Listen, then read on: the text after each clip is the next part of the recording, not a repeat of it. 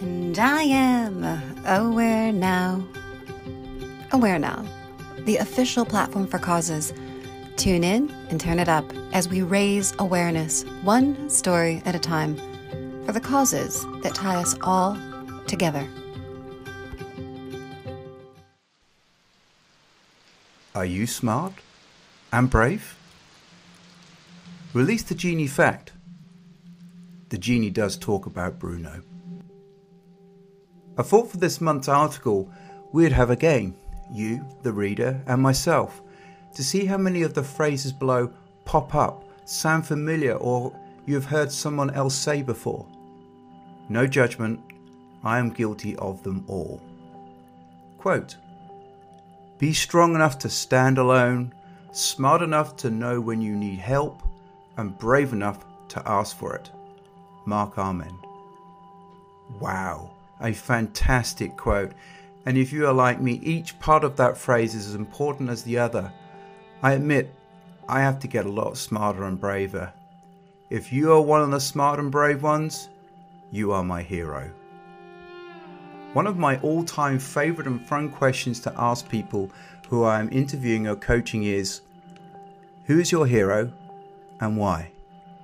The reason I love this question is that with the qualities they love and admire most about their hero, they are actually unknowingly describing the best qualities of themselves. Try it out. You will be pleasantly surprised.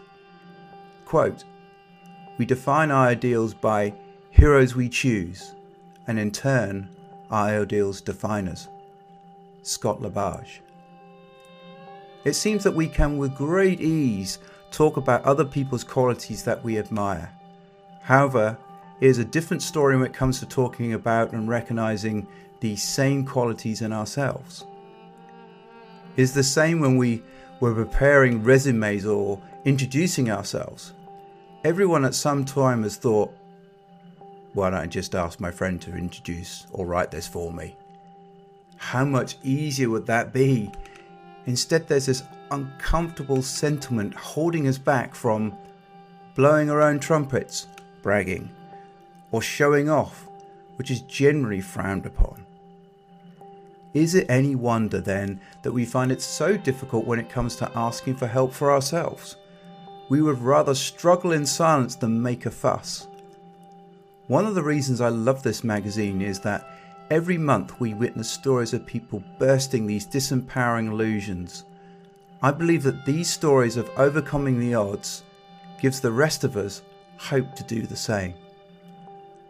Personally, I have come to realize that asking for help is wrongly associated with giving up control. In a situation when you feel out of control, any scrap of self-reliance becomes an island. I live in French-speaking Quebec, and my medical team has great fun teasing me about my British stiff upper lip approach and masterful understatements.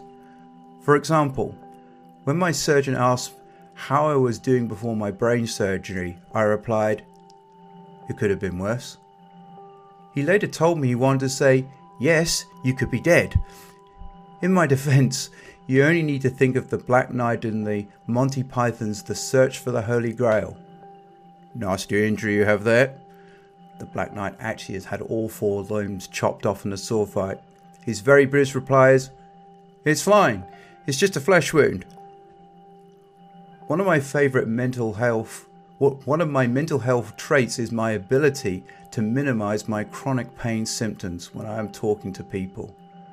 I have managed to get really good at it, to the point where I can fool myself that maybe my pain tolerance has got greater. I have seen that I subconsciously make others around me feel more comfortable. The reality is that I am excluding myself from being made to feel more comfortable. Another reason why someone may find it difficult to ask for help is that throughout their life they may have always been the helper. They have witnessed firsthand how imbalanced the give and take process can be. They pride themselves on being part of the solution instead of part of the problem. Their instinct is to try and figure it out on their own. This element of self-reliance is admirable in certain situations but it also can be a double-edged sword, as it can create a self-imposed barrier to getting the right help at the right times. The thinking goes hand in hand with the not wanting to burden others. The reality is, by refusing help and assistance, they become twice the burden. Another barrier in asking for help is also a fear of incurring further trauma. If when reaching out your story is misbelieved or misinterpreted, it is important to find a source of help that will respect both your vulnerability and your resilience. Given all the statements and thoughts above, it is easy to see that asking for help takes a huge amount of courage in doing so. It is harder to fake being well than pretending not to be.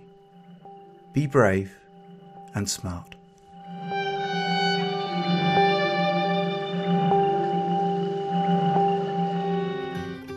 Tune into our podcast, subscribe to our magazine, find us and join us online.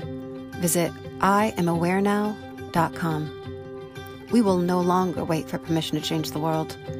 Together, we are aware now.